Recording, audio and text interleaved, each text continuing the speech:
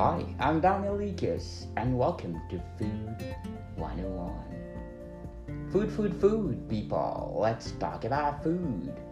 And today, I have a special guest, our very own.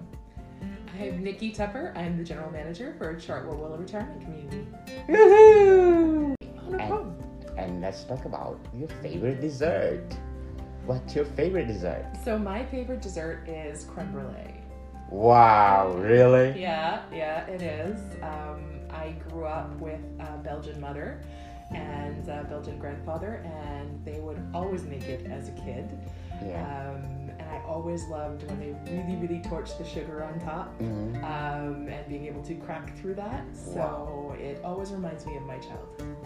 Great. So comparing to tiramisu and creme brulee.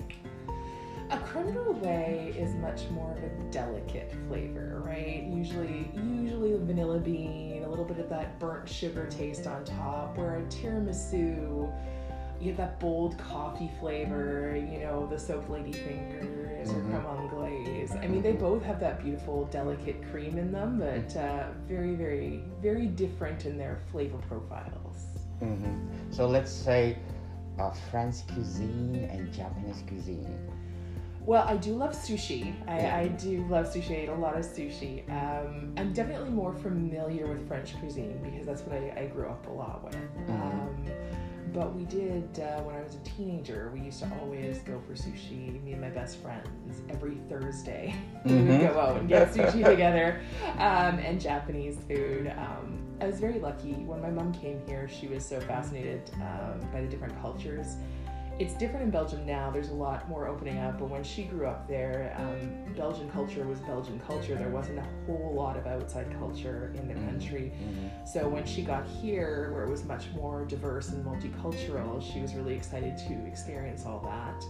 And so growing up, she really wanted to share that with us. So she was always taking us to try new things, different foods from different countries. That's great. So, parlez-vous français? Oui, je parle français. Oh, wow. That's so beautiful. So, let's talk about pandemic. So, where did Chartwell stand for the pandemic? I mean, I think in general in healthcare, out of all the things that we were prepared for, a pandemic was the thing we thought would least happen. I mean, earthquakes, floods, we all had so much in place for that. But a pandemic, I think people were just surprised by it. Chartwell was amazing. They were extremely supportive of everything. We, of course, had an outbreak quite early on in the pandemic, and they were so wonderful about supporting us in everything. Our safety measures, when we wanted to be above and beyond for safety, they stood right behind us and said, of course, what do you need? So we were very fortunate, especially when people were lacking in supplies. We had a whole team of people trying to get us the things that we needed, which felt very nice for us from a leadership standpoint, because it is scary. I think that was, for a lot of people, it was very scary, a lot of unknown. So to at least know somebody was there helping you, make sure that you had gowns and masks and sanitizers and all those things that suddenly became very hard to get when previously they'd been so easy to get. It was just that extra support we needed to be able to, care for the residents and get through the day. So in general, do you think that Chartwell is ready for the pandemic? I think we were as ready as anyone else. I think we are definitely ready now.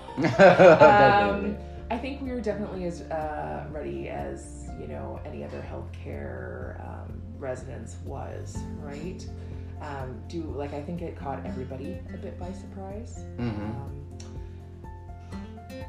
Do I wish that in general the country and the world had been better prepared for a pandemic? Sure. But hindsight is always, better, right? They always say hindsight is 50-50. So I think looking back, the whole world wishes we were better prepared for a pandemic. But, I think we were more fortunate than a lot of countries were. And I try to keep in that mindset of how grateful we should be for all that we have in Canada and all that we're able to get as far as vaccines and supplies. And I know a lot of countries are nowhere near as fortunate. Yes, that's true. So are you recommending vaccine? 100%. I believe in science. I have read the papers. We were very fortunate early on, actually at the BCSLA conference, they had some vaccine developers speak to us about vaccines, the different types of vaccines and the trials that they went through. And that gave me a really firm grounding and understanding that they are doing the research, they're doing the work. I know a lot of people are scared because they feel like it's been such a short time period. But with the amount of money and resources thrown obviously at this research, we've been able to do all those steps in a much shorter period of time, but they haven't skipped steps.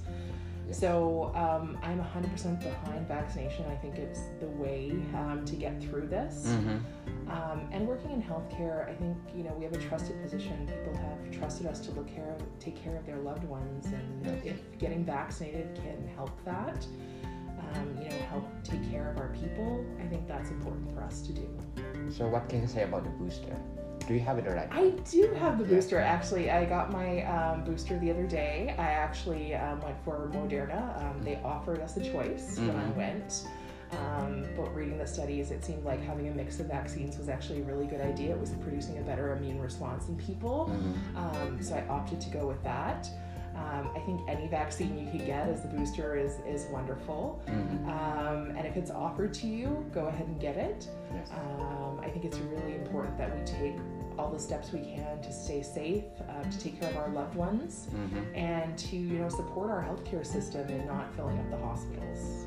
Definitely, Miss Nikki. Thank you for your time. No problem. Thank you, Daniel.